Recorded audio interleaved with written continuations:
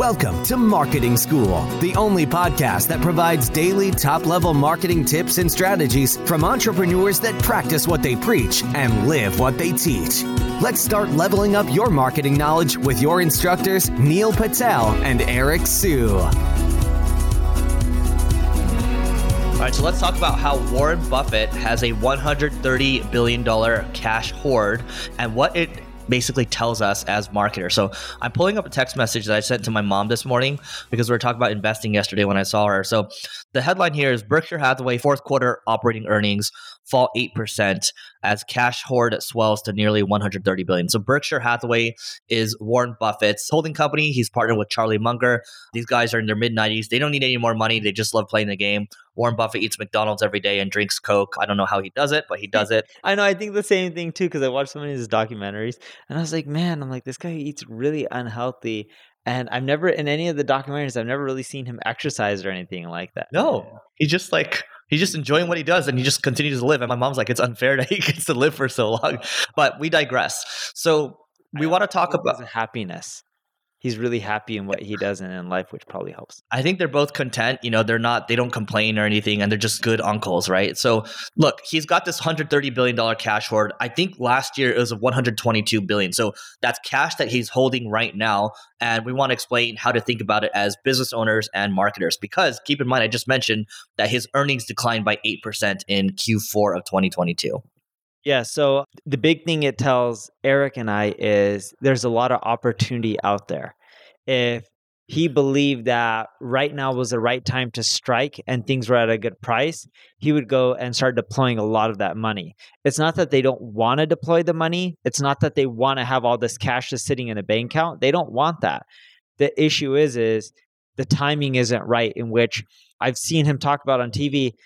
It's a lot of times he doesn't try to time things for a down economy or a bad economy. He's saying that's very hard to. But what you need to do is look for good businesses at a reasonable price.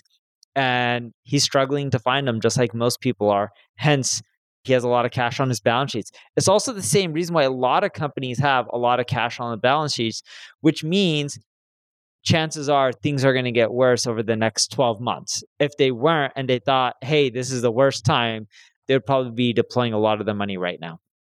Yeah. So, we've often shared on this podcast some of the kind of lessons from Warren Buffett, right? So be greedy when others are fearful, and be greedy when others are fearful, and be fearful when others are greedy, right? And so it's still a moment. It's not necessarily that people are necessarily greedy right now. It's the prices, right? So the economy is very shaky right now. And what usually happens, the way you make your wealth is that you wait for not just good companies. So the good companies is Benjamin Graham. That's his mentor, right?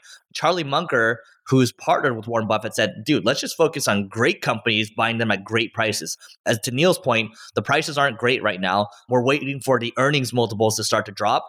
But the fact that Berkshire's earnings came down a little bit, I think we're starting to see the dominoes fall, right? We're seeing a lot of tech layoffs, and I think we're going to start to see investment bankers start to lose their bonuses as well. And then I think we're going to see Main Street layoffs. So that's all. We hope it doesn't happen, but the fact of the matter is, you look at this guy, he's been through so many recessions.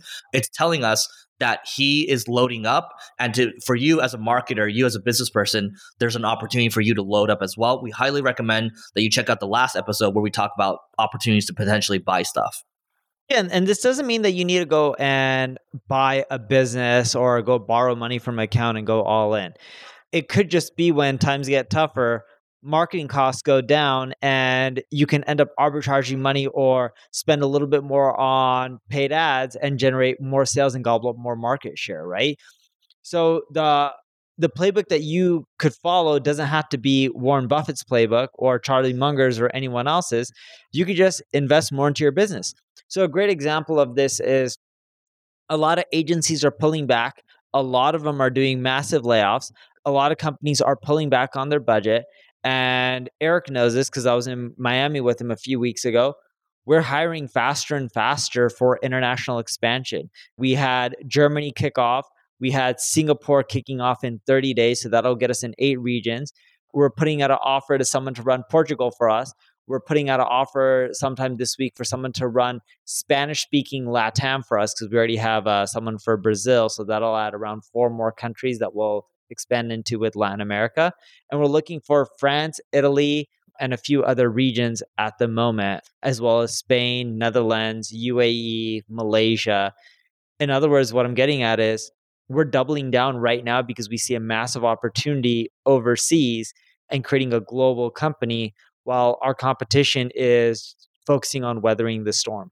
But also at the same time for Neil, so everyone knows, for his company, he's going, but he's also being cautious. So I don't want everyone to think that he's going balls to the walls, because Neil is he's deliberate with how he does these. So there's a asterisk there. Well, I am actually going really hard right now, but keep in mind I have reserves.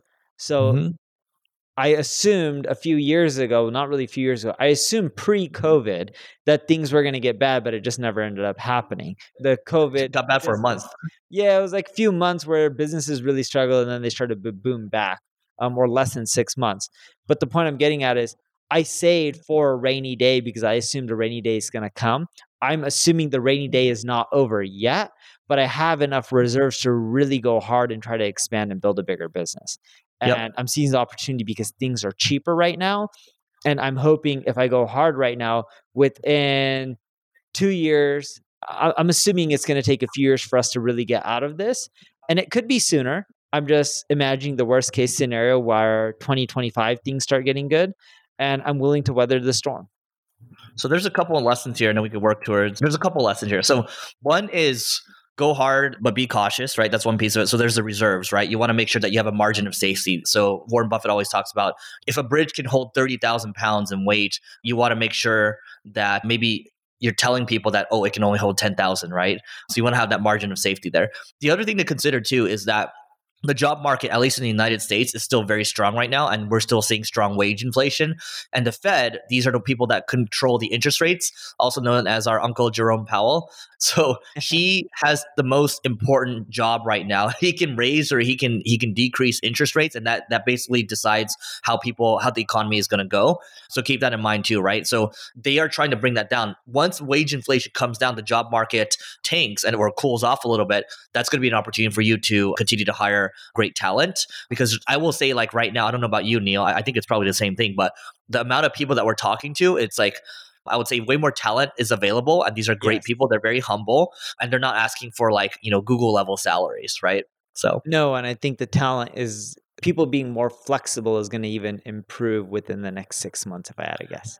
Yep. And the final thing I'll say too is be conservative, right? So be aggressive, but be conservative at the same time. There's always a balance to strike, right? I think it's interesting that you can follow Warren Buffett, you can follow Charlie Munger, and you can also follow Michael Burry from The Great Short. He's always calling like the next big crash, but I think he always has interesting things to say. So follow macro. There's also one of our mutual friends, George Gammon. He has a great channel on macroeconomics. And so, we talk about marketing here, but just keep in mind that the macro level stuff does actually affect business, which then affects marketing, right? So the more you understand this stuff, the more prepared you're going to be prepared to unload when the time comes. Anything else, Neil?